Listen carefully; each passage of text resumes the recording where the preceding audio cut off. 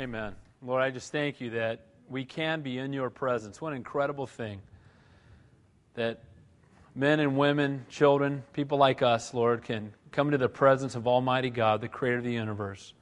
Not because of our good works, but because of your great grace. Lord, I just pray right now as we go to your word that you would be our teacher. Give us ears to hear what your Spirit would say to us tonight. Lord, I just pray that for the sake of your people, you would use this marred and imperfect vessel for your glory. In Jesus' name we pray, and all God's people said, amen. God bless you guys. Welcome again to Calvary Chapel. If you don't have a Bible, I know Bill already mentioned it. Raise your hand. Maybe you came in late. You're going to need it. Turn your Bibles to Deuteronomy chapter 20, continuing our verse-by-verse study through the Old Testament.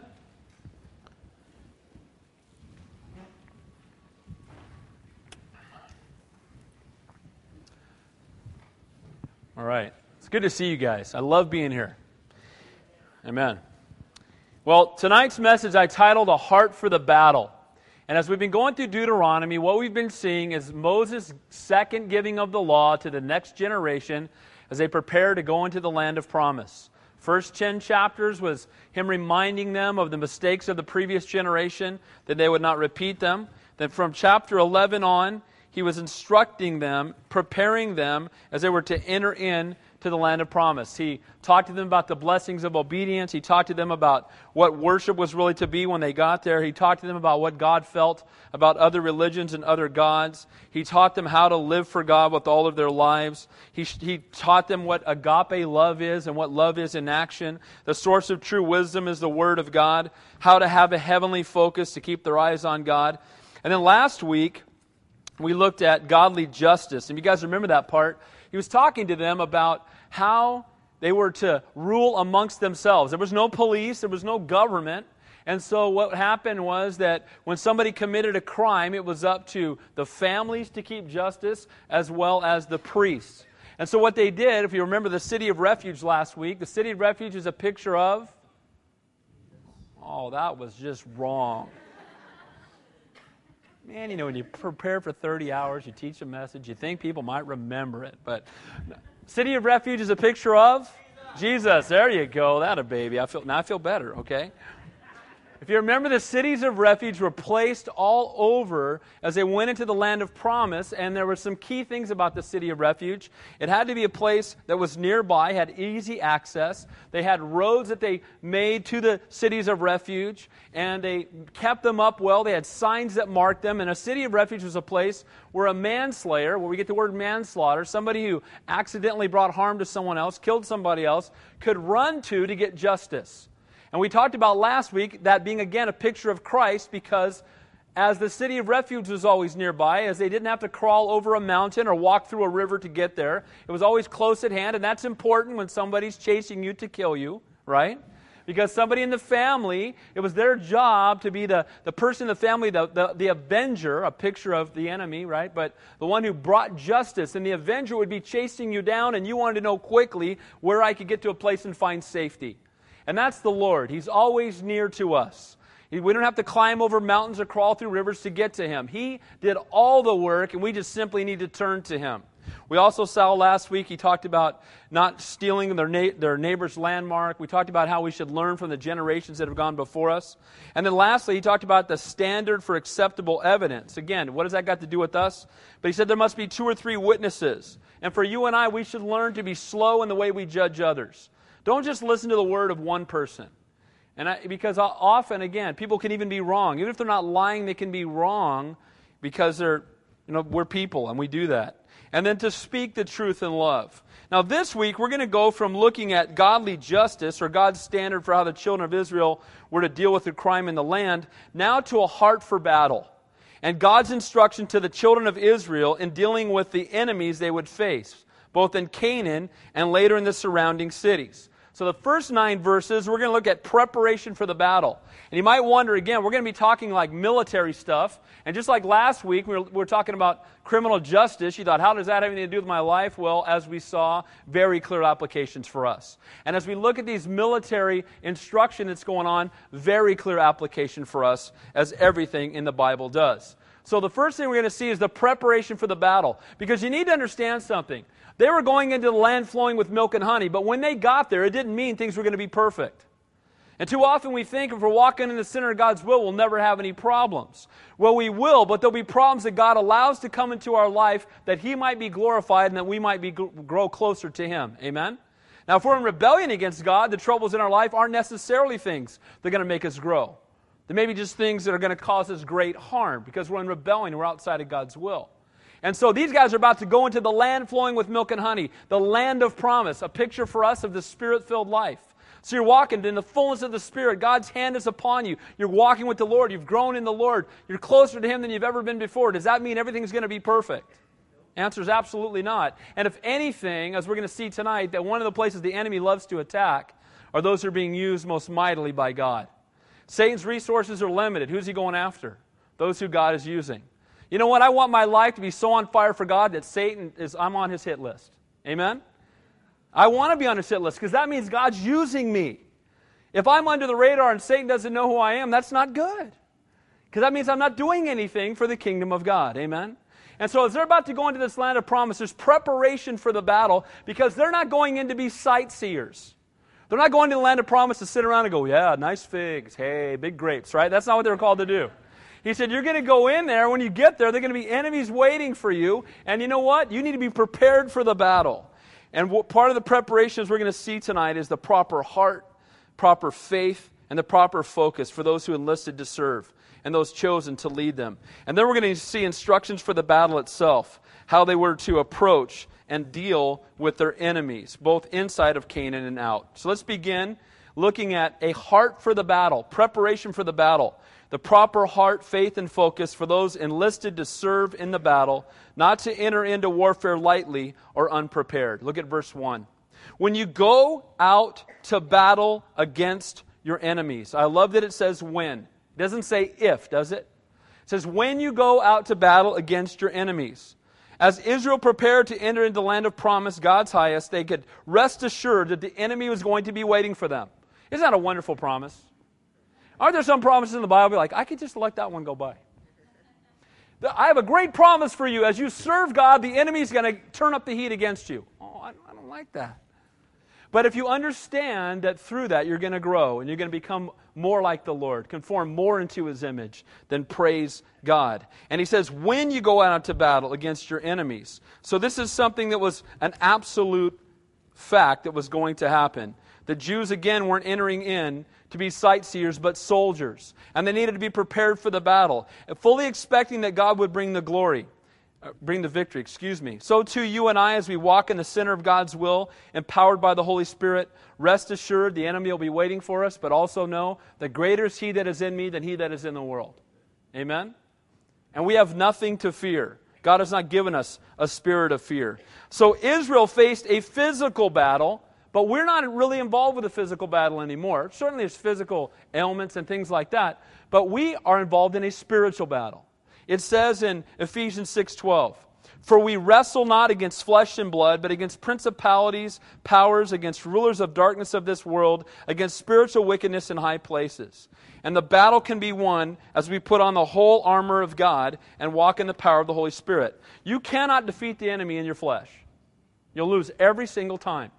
You wonder why you're struggling. You wonder why you can't overcome temptation. You wonder why. Because the Bible says that God never brings temptation beyond what you are able, right?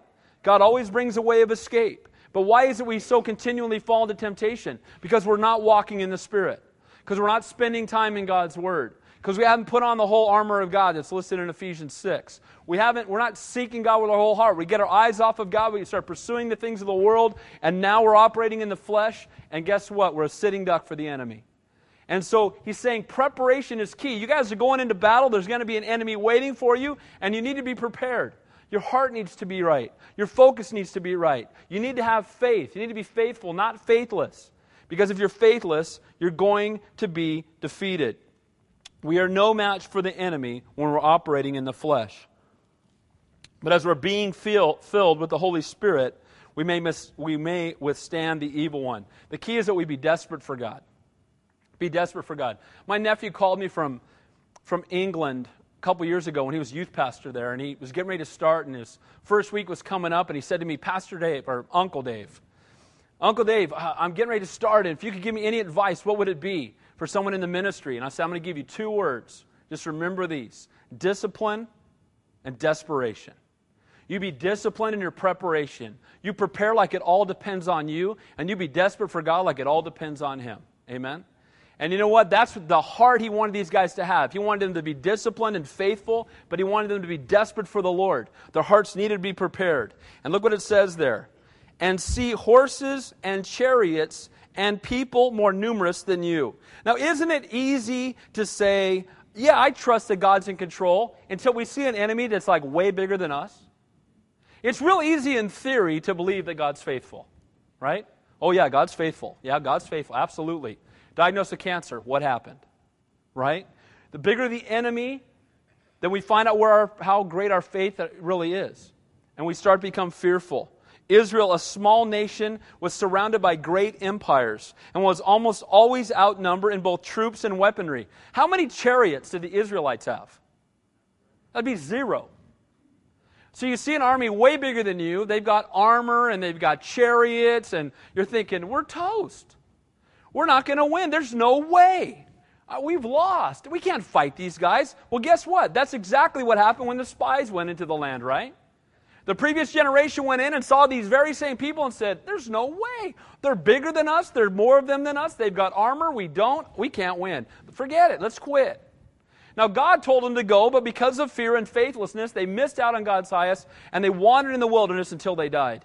Great application for us. God wants to do great things with us. Amen? God wants to do great things with you. Let me make it personal. He wants to do great things with you, but you'll miss out on God's highest if you don't trust in the Lord. If you look at the size of your circumstances and the size of the enemy, you're going to run away. It's one thing if they put you in a wrestling match and Pee Wee Herman comes out. You feel pretty good, right? They roll Goliath out there at 11 foot 750. And what happens? All the Israelites, right? They're all wimping out. Big guys wimping out. Guys with armor wimping out. Saul, head and shoulders above everybody else, wimps out. David comes along, delivering cheese to his brother, a shepherd boy with no armor, says, I'll fight him. Why? Because everybody else saw 11 foot 750 against mere man, and he saw mere man against Almighty God. And that's the heart that they needed to have as they walked in to the land of promise, because the enemy was going to be waiting for them. And you and I too need to have that same heart. All of us are going to go through difficult circumstances that seem overwhelming. Some of you might be in them right now.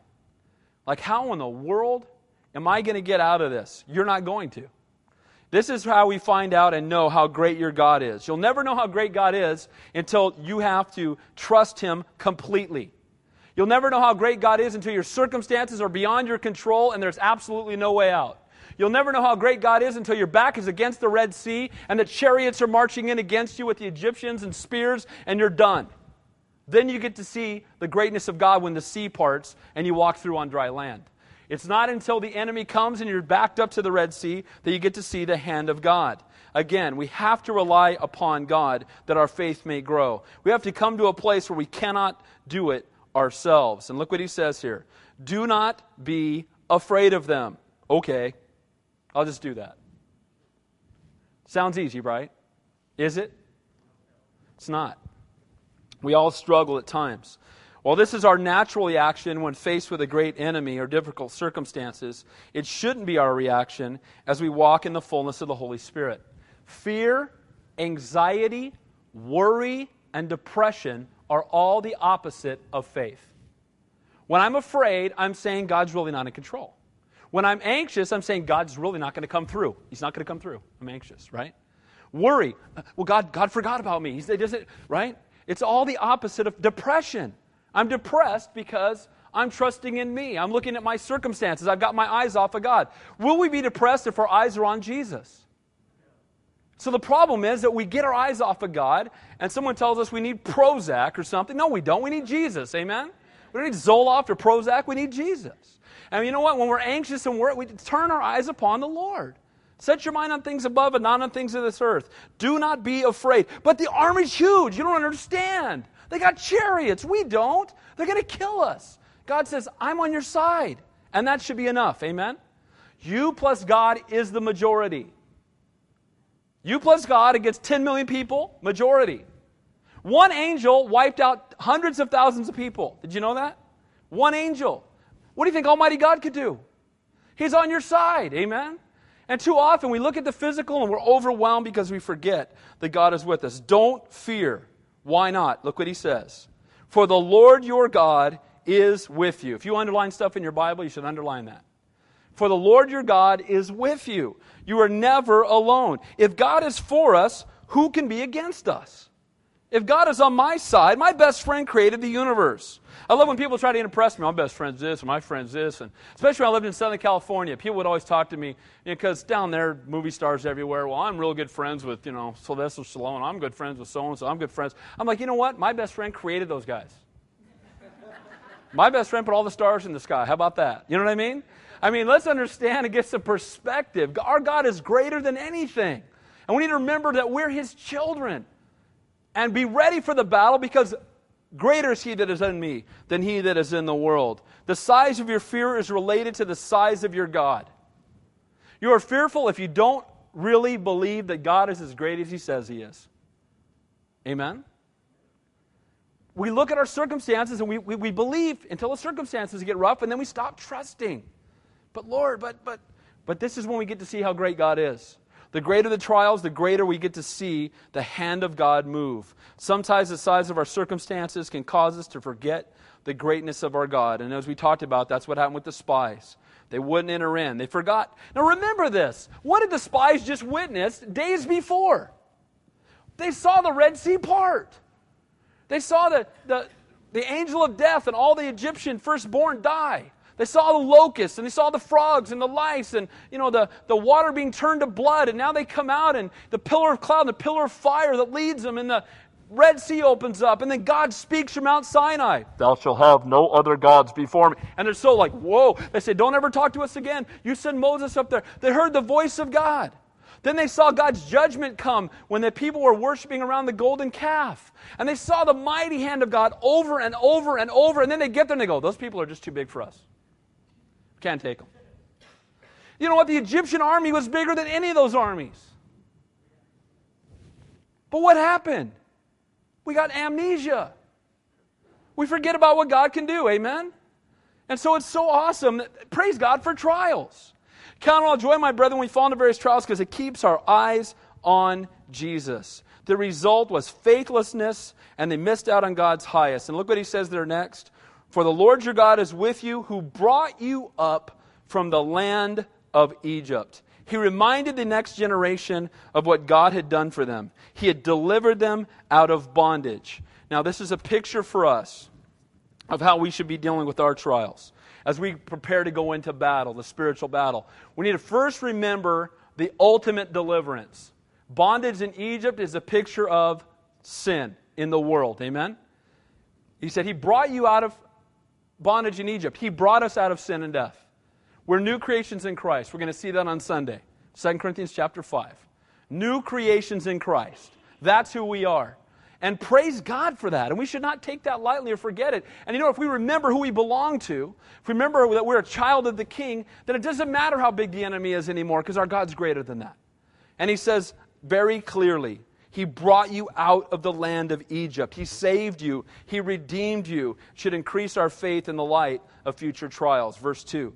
So it shall be when you are on the verge of battle that the priest shall approach and speak to the people. So they're getting ready to go out to battle, and who comes out to speak to them first? Not the general, but the priest. And I like that. Because who did they want to hear from before they went into battle? They want to hear from the Lord. Amen?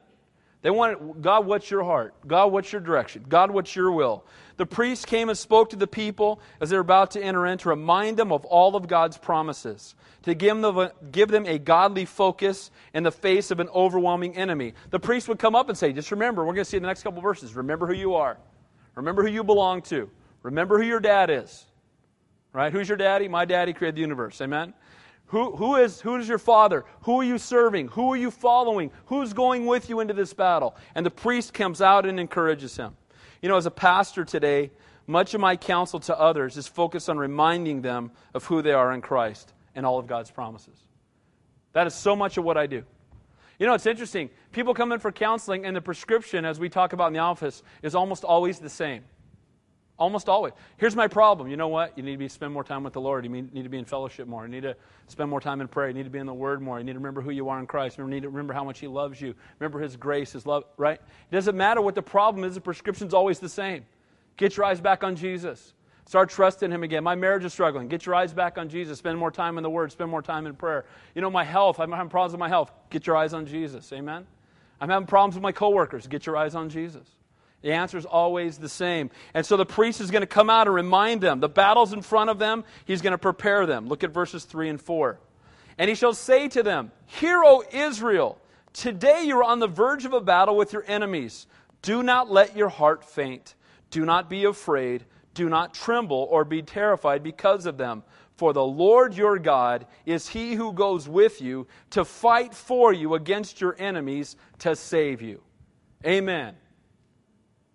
I want to, again, highlighting verses, get your pen out. 3 and 4. That's good stuff. That means that we're not alone in the battle.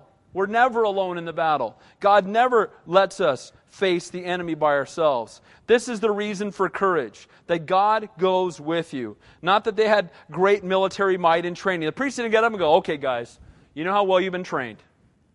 You know what great stuff we've got. You know, we've been really working hard on that left flank thing. I think that's going to work really well. You know what I mean? He doesn't say any of that. He just says, you know what, guys, we're outnumbered. God's on our side.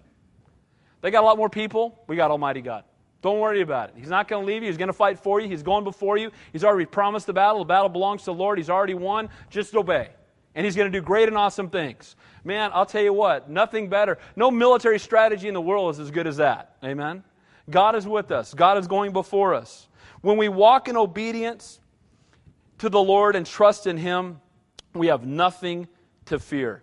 But Pastor Dave, didn't you say earlier that sometimes we walk in obedience and then we go through the worst trials of all? Do we have anything to fear even in the worst trial of all? We have nothing to fear. Our God is faithful, and He'll never leave us. Even if we're laying on our deathbed, the Lord is with us. We shouldn't be surprised to hear a priest encouraging the army. Why? Because this was a holy war. It was a holy war because the Canaanites were enemies of God. Direct enemies of God. And we'll talk about that more as we move on. But Canaan had been given ample time to repent, and now they were going to face God's righteous judgment. Now, part of the preparation was not only fearless faith, but an undivided focus. The soldiers were to be fully committed to the battle. The priest encouraged the soldiers to face the enemy without fear. Look, guys, you need to go out there and be fearless because God is with you. But the officers told them to go back home if they had unfinished business. We're going to see that in the next few verses here. Because no officer wants to lead a distracted soldier whose mind and heart is elsewhere. Hey, stay home. And this is exactly what he's going to tell them here in just a minute. James 1:8 says, a double-minded man is unstable in all his ways. In 2 Timothy 2:4, it says, no one engaged in warfare entangles himself with the affairs of his life, that he may please him who enlisted him as a soldier. If we're so caught up in the world, people will say all the time, you've heard it, that people are so heavenly minded they're no earthly good. I haven't met that person yet. I haven't met that person. So heavenly minded they're no earthly good. I haven't met them. I've met a lot of people that are so earthly minded they're no heavenly good. Amen? And what he's saying here is very clear that, okay, you need to be fearless, faithful, and focused on God's plan. Now watch, he's going to give some exemptions here to 3 groups. He's going to give them a deferment to go home and not fight the battle. And I'll say there's some good in this too. I want you to see there's some encouragement from this, but also some exhortation for those who feel like God's calling them to be in leadership in the body of Christ. Look at verse 5. Then the officers shall speak to the people, saying, what man is there who has built a new house and has not dedicated it? Let him go home and return to his house, lest he die in the battle and another man dedicate it. Okay, so first of all, they're mounting up. They're already outnumbered big time, right? Way more of the enemy than there is of them. There's 7 cities, all of which are bigger than Israel, all of which have greater armies than Israel, all of which have greater weaponry than Israel, and they've got to go in and fight them. So the first thing he does, he starts telling people to go home. Now, is that what most military leaders would do? Absolutely not. We need every guy we can get. Can you hold a stick? Get out here, right? Can you throw a rock? How old are you? 5? That's good. Come on with us, right? But look what he says here. You know what? If you've built a house and you haven't had time to dedicate. The word means to initiate. You haven't lived in that house with your family yet. You haven't had a chance to enjoy it. Then I want you to go home. I want you to go home, minister to your family. Go home, minister to your family. Go do that first. And you know what? That's our first ministry, is our family. And if our home isn't in order, we got no business being out in the battle. We need to go home and fix that first. And so what he says to him is, you know what? You're going to take a year off, and you're going to go home, and you go be with your family right now. And you dedicate your house, and you get your house in order. And then we'll talk about the battle in a year. Why? Because God is concerned about our homes. God is concerned about what's going on in our first ministry as much, if not more so, than what's going on in the ultimate battle. The family needed him more than the battle did, and so he sent him home.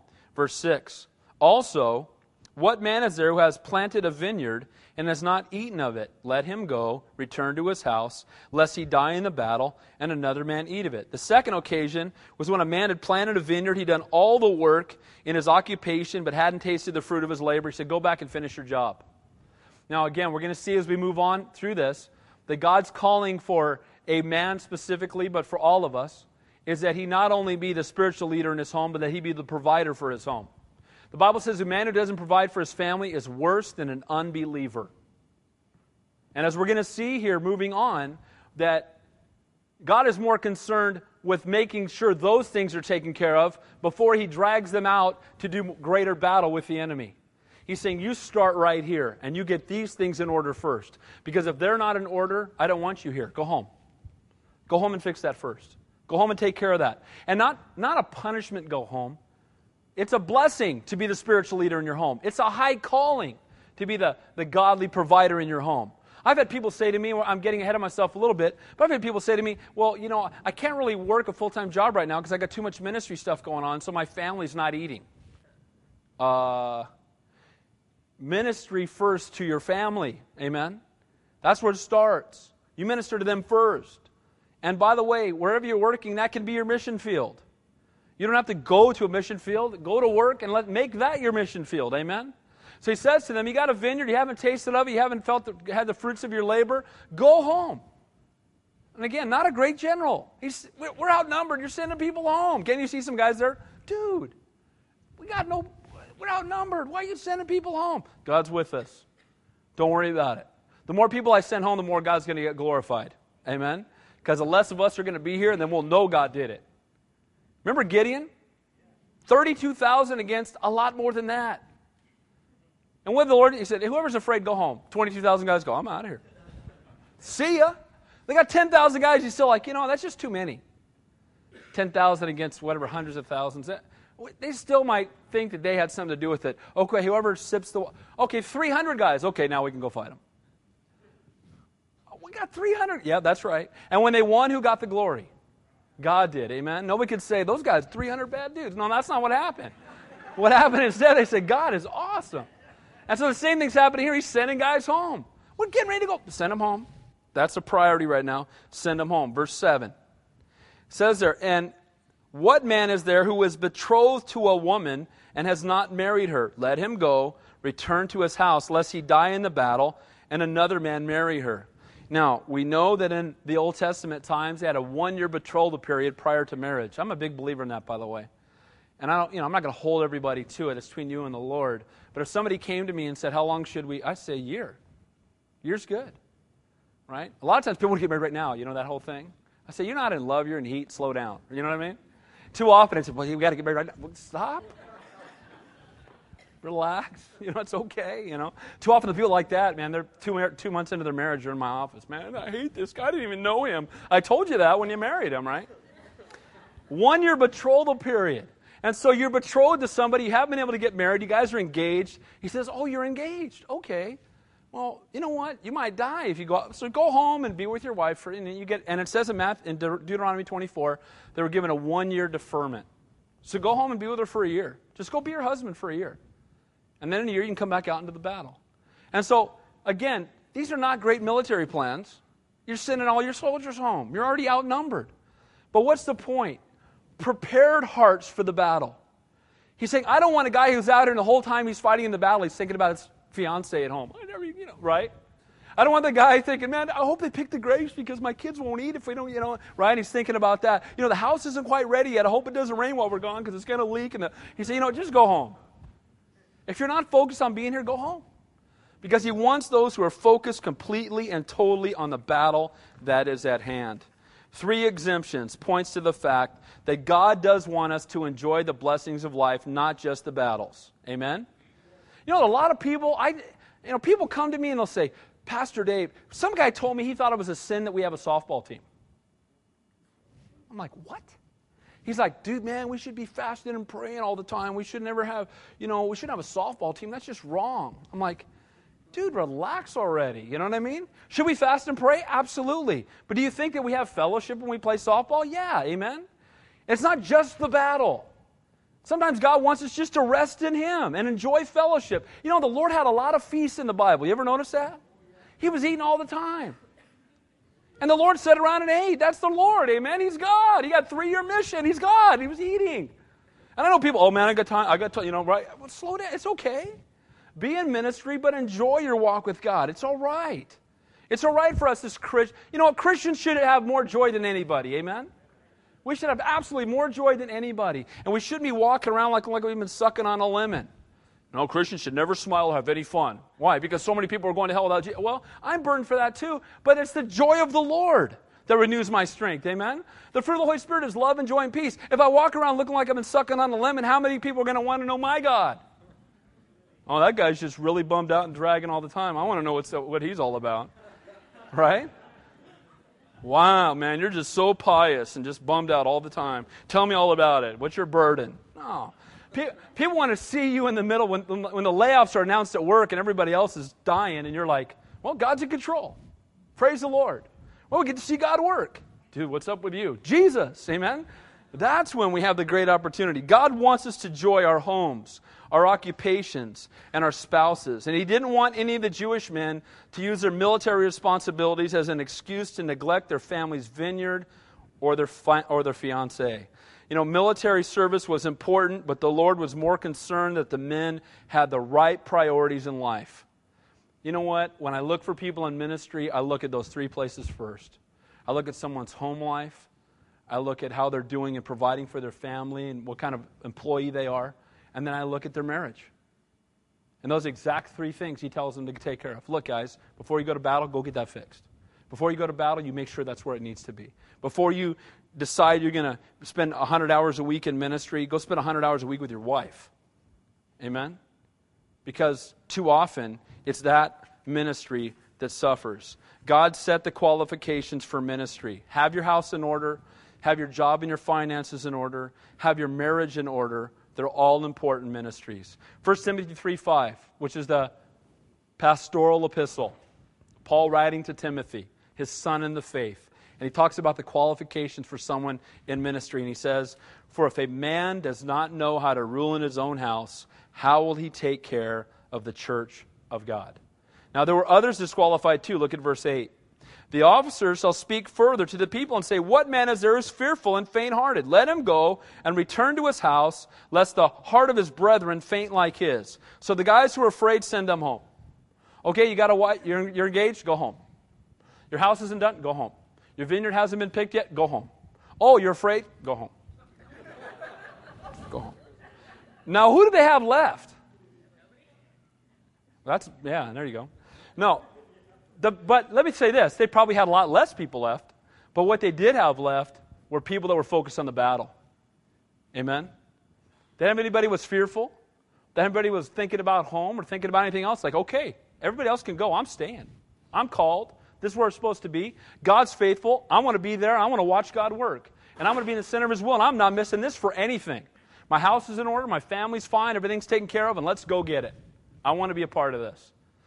This reminded me of something that, fear does make a weak army. And if you have one fearful person, they're very contagious. And we're to minister to the weaker brother, not take him out into battle with us. Right? God desires that the fearful ones stay home. If you don't, the fear will spread and it will lead to disaster. It was the fearful spies that kept them out of the land of promise the first time, right? Well, I remember, that the fearful people will speak and, of their own fears, and they'll be cynical, and they'll criticize because they're afraid. And I'll never forget, I used to take trips to Russia. I took 7 of them, and I used to take pretty large groups. And I remember one meeting we had with about 75 people in San Jose that were at least people who were initially interested in going. We ended up taking 25 or so. But I remember some of the questions I would get. And these are always the people that I know are fearful, and I don't want them going. Because they started to ask you questions like, some people say, well, how much of an opportunity do you have to share? Oh, we're going to go into the schools. Great. Great. How cold is it going to be? Going to be cold? Russia in the winter. Yeah, it's going to be cold. How cold? Real cold. Oh, man. What are we going to eat when we're there? What are we going to eat? Borscht and tea. Ready for that? How about that? Borscht and tea. Really? What's borscht? What's in borscht? Where are we going to stay when we're there? What kind of lodging are we going to have? Can I talk to you when we're done? Go home. Go home. Can you imagine being 17 days in Russia in the freezing cold with someone like that? And the bus and the thing's hard and the seats. Stop, right? We came halfway around the world to preach Jesus to people. We don't need somebody who's moaning and whining and complaining all the time. And I've actually had people like that on mission trips, and I wish I could send them home. I'd give them something to do. Could you go count the number of cracks in the ceiling? Do something. Just go away because you're a drag. And the same is true here. He didn't want fearful people going with him into battle because they'd be whining. The same this is a group of 3 million whiners, right? There were the whiners in the wilderness, the wandering whiners in the wilderness, right? And now they're getting ready to enter in. He's like, you know what? This didn't work out with the whiners before. We can't take these people with us. Go home so it doesn't spread. You're fearful? Leave. We don't want you here. Now look what it says. I love this. And so it shall be when the officers have finished speaking to the people that they make captains of the armies to lead the people. So when did they pick the captains? After everyone else went home. Fearful, home. Thinking about your betrothal, go home. Thinking about your house, go home. Vineyard, go home. You're afraid, go home. Okay, now we can pick the captains. Right?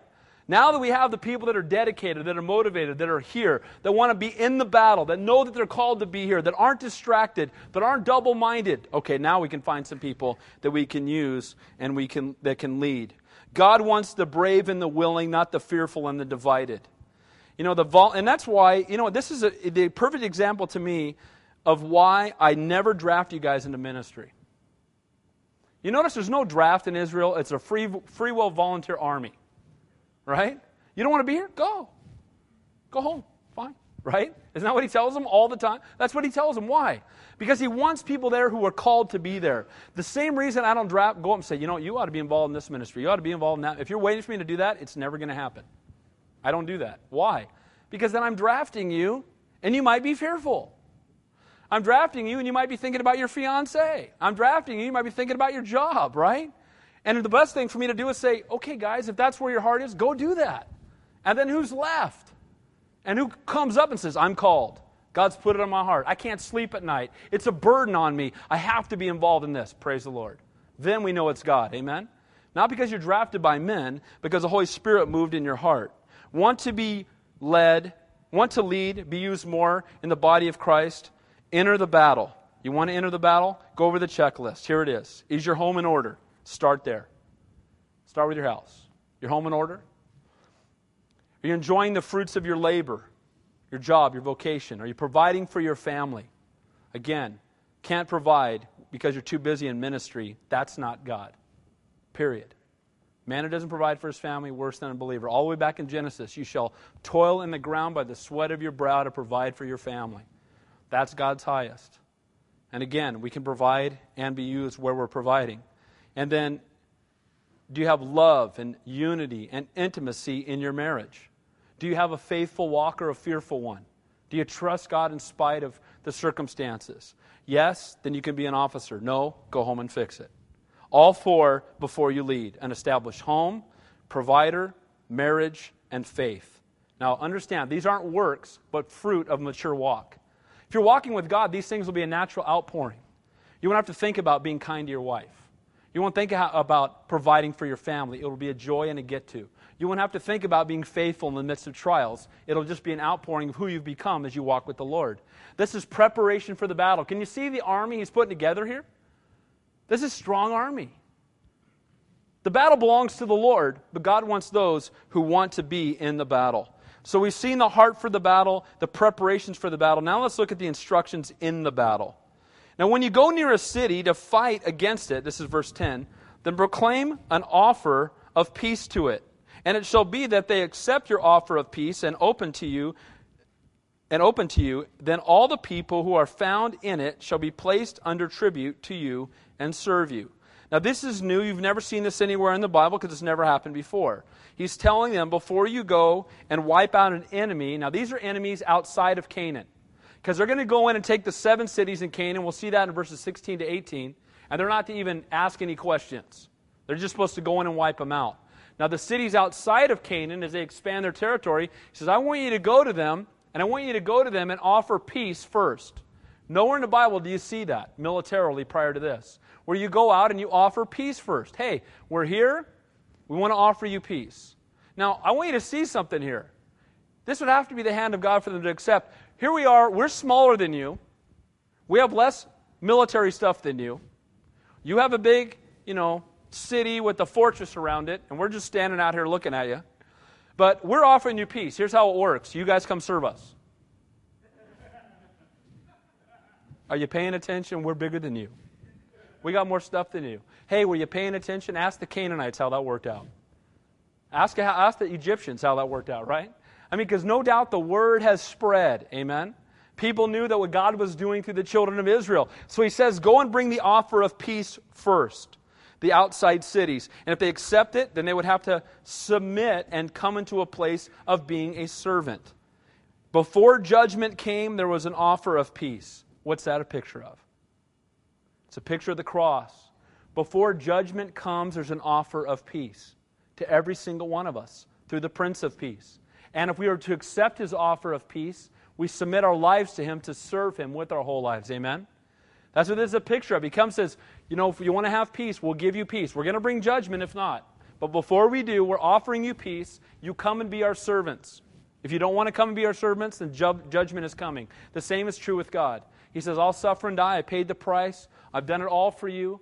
But I'm going to reach out to you and offer you peace. Now it's up to you to accept it or reject it. If you accept it, you say, Lord, I want to serve you. I want to give you my whole life. If not, then we bring righteous judgment upon ourselves. Verse 12. Now, if that city will not make peace with you, but wages war against you, then you shall besiege it. Now, the word besiege there is a word that means just to surround the city, to block it up on all 4 sides. They would cut off their supplies, and when they were weakened by thirst or hunger, they would either surrender or be conquered. So what happened was they're on the outside, they would just surround the city, and later when Joshua went to Jericho, they surrounded the city and marched around it. Remember that? Walls fell down. This time they would just wait them out. We're right here. God's on our side. You guys surrender, you're going to be conquered. And so what would happen was eventually they would get to the place where they were conquered. Verse 13, and when the Lord your God delivers it into your hands, you shall strike every male in it with the edge of the sword. So their enemies' surrender attributed not to their military might or their courage or skill, because what does it say there? And when the Lord your God delivers it into your hands.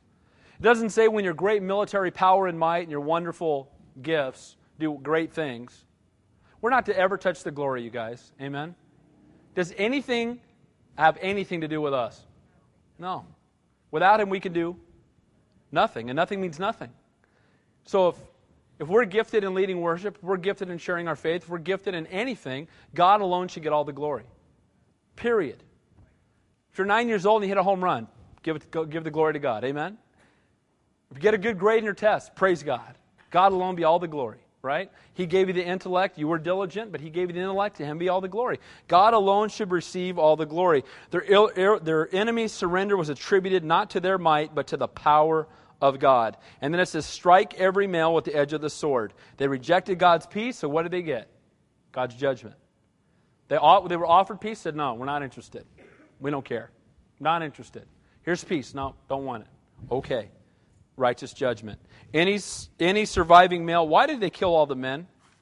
Because if they didn't, they knew they'd have an enemy there forever. And he said, you can't have the enemy in your midst, because if you do, he will destroy you. So you must bring judgment upon him. Verse 14.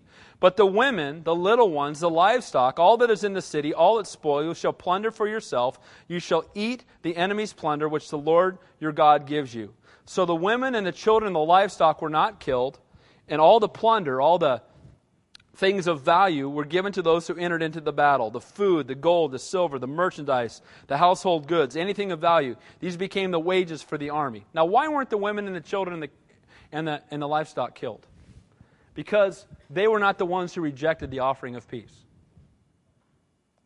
The offering of peace came to the men. Wives were submitted to them. The husband said, I'm not interested. The men said, we're not interested. So guess what? They faced the judgment. Now the women and the children were brought in.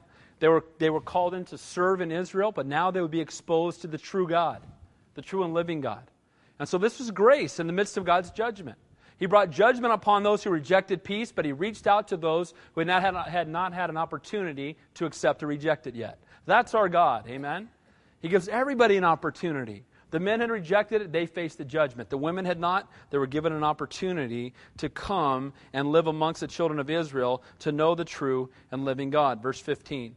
Thus you shall do to all the cities which are far from you, which are not the cities of these nations. These are cities outside of Canaan, the ones far away. If they offer peace and they accept it, they submit to Israel and they become servants. If they reject it, the city's destroyed, the males are killed, the women and children are enslaved, and their goods are plundered. The world's wealth, might, and wisdom cannot stand up to the righteous judgment of God. Amen? Verse 16, the command to utterly destroy the Canaanites. Let's read verse 16 and 17. But of the cities of these people, which of the Lord your God gives you as an inheritance, now what land is that? That's Canaan. The promised land says, you shall let nothing that breathes remain alive. Is that pretty clear? Nothing that breathes remains alive. By the way, I don't know what, it's totally random thought. People say that like vegetables breathe. They didn't kill any vegetables here, so they're not breathing. Amen? When you pull broccoli, it screams. No, stop it. Way too much Santa Cruz. Keep Santa Cruz weird. I think we got that handled. Right?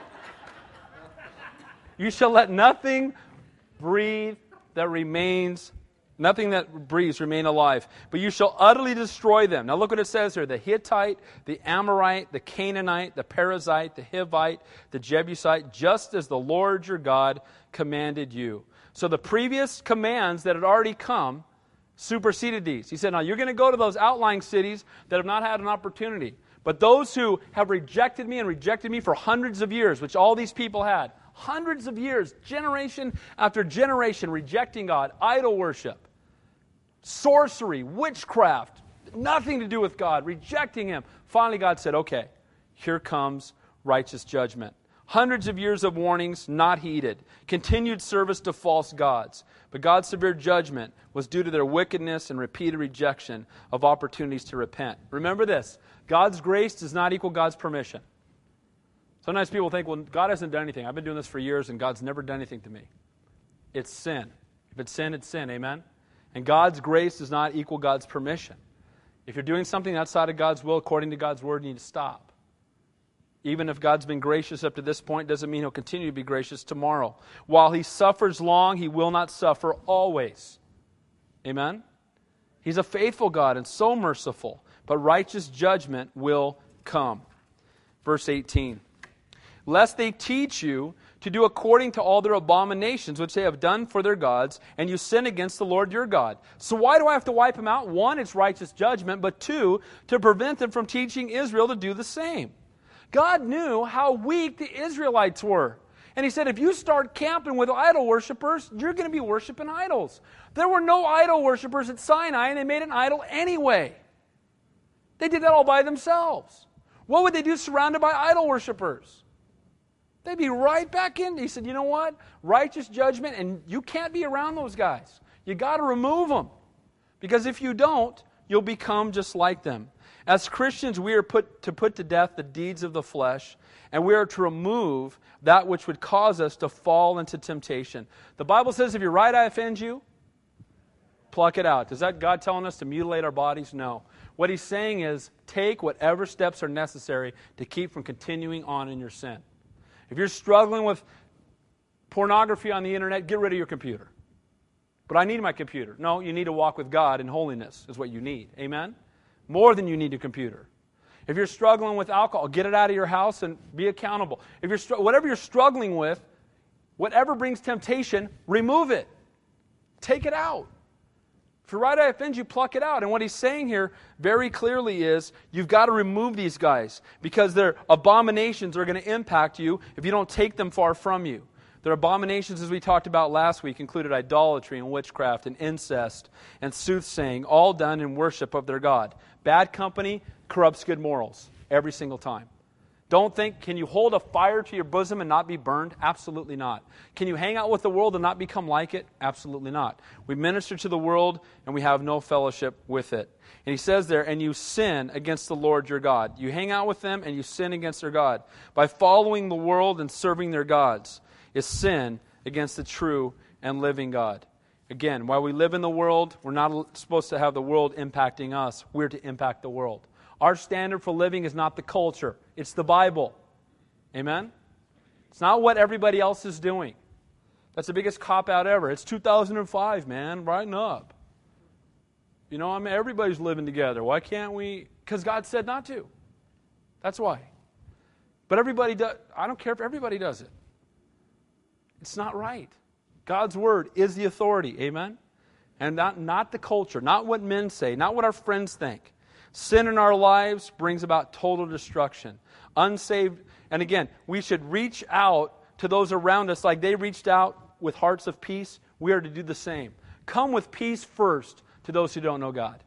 Share with them the love of God, the grace of God, the mercy of God. Not self-righteous, not judgmental. But again, while I minister to the world, I shouldn't have fellowship with it. They shouldn't be my best friends. My best friends need to be people who love God as much as I do. Amen? Or more. You know who I want to hang out with? People who love God more than I do. Don't you? Don't you want people more on fire for God than you are? That's what I want. Why? Because they're going to exhort me in my walk. They're going to encourage me in my faith. They're not going to entice me to sin. If they see me blowing it, they're going to come alongside me and exhort me. Last two verses. Do not destroy that which would bear fruit. When you besiege a city for a long time while making war against it to take it, you shall not destroy its trees by wielding an axe against them. If you can eat of them, do not cut them down to use them in the siege. For a tree of the field is man's food. Only the trees which you know are not trees of food you may destroy and cut down, to build siege works against the city that makes war with you until it is subdued. Okay, when they came and besieged the city, they had to build, sometimes it took years. They would surround a city for a long time, and they had to build different things. They had to build things for military purposes. They had to build buildings to stay in. And so they would chop trees down. But he says the ones bearing fruit, don't cut those down because those can continue to feed you in the future. You're going to overtake this land. This land's going to become your possession. Don't cut down the fruit trees. What in the world has that got to do with us? Don't cut down the fruit. Oh, next time I'm besieging the city, I won't cut down the fruit trees. I'll remember that. Let me write that. A besieging city, don't cut down any fruit trees, right? What is he talking about? For them it was a physical battle. For us, it's a spiritual one. And we are not to wave our axe around indiscriminately in the spiritual battle. Some Christians do that. And what he's talking about here is don't cut down the fruit trees, the things that bear fruit. Other believers, other denominations, other churches. Don't walk around swinging an axe indiscriminately and whacking off the branches of your brother in Christ. Amen? Or whacking off the branches of other denominations or other people walking with the Lord. He says when you're besieging the city, understand that fruit is a blessing to you. Understand that them being there should be an encouragement to you and come alongside you going forward into the future. So don't wield that axe indiscriminately as you're in the battle. Make sure you understand what you're saying and what you're doing. Don't bring harm to those who are on your side. We should be picking fruit or learning from them, not cutting them down. Amen? Can we all learn something spiritually? I can learn something spiritually from someone who's been saved in an hour and a half. I absolutely believe that. I believe that I need to be teachable. We all need to be teachable. We all can be taught. We all can grow. And so instead of cutting somebody down, let's learn, let's take from them, learn from them, be ministered to by them. instead of wielding our axe indiscriminately. So in conclusion, a heart for the battle. Preparation for the battle. What do we need to do to be prepared? Have the proper heart, faith, and focus. Have our home, our provision, our marriage, and our faith in order. Those are fruits of a mature walk. And then instructions for the battle, God's rules of war, as I put it. First, offer peace. Always come bringing peace first. Rejection brings about righteous judgment. And for our own lives, just as he talked about the abomination and removing them, we should remove the sin and temptation in our own lives and make sure that we don't wield our axe and cut down those who the Lord loves and those who God would use to minister to us. Amen? Let's pray. Heavenly Father, we thank you for your word, and we thank you, Lord, that even in instructions for the battle, there's so many clear applications for our lives thousands of years later. The living, breathing word of God. We just love it so much. Lord, I pray that you would help all of us to look at the first ministries and be faithful there first. Faithful in our homes first. Faithful to our children first. Faithful to our marriages first. Faithful to those things, Lord, before we reach out and try to do things outside of those first and primary ministries. Father, I pray we'd be faithful in providing as you've given us gifts. Healthy hands, healthy feet, healthy minds. May we use them to provide for our families as you are the great provider. Lord, I pray also, Lord, as we go out into the spiritual battle of life, that, Lord, we would be those who are prepared, who walk in the center of your will. Lord, who do not go around, again, trying to do things in our own might, but waiting upon you, resting in you, bringing glory to you.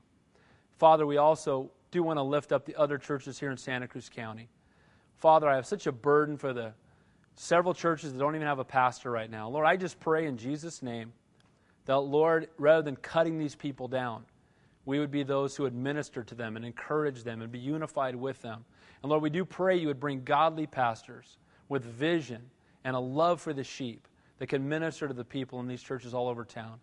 And Father, I pray for us. Help us, Lord, to remove the things that would tempt us, remove the things that would draw us away from you, Lord, and to keep our eyes on you at all times, that we would not be overwhelmed by our circumstances, but, Lord, that our eyes and our heart and our faith would be in you.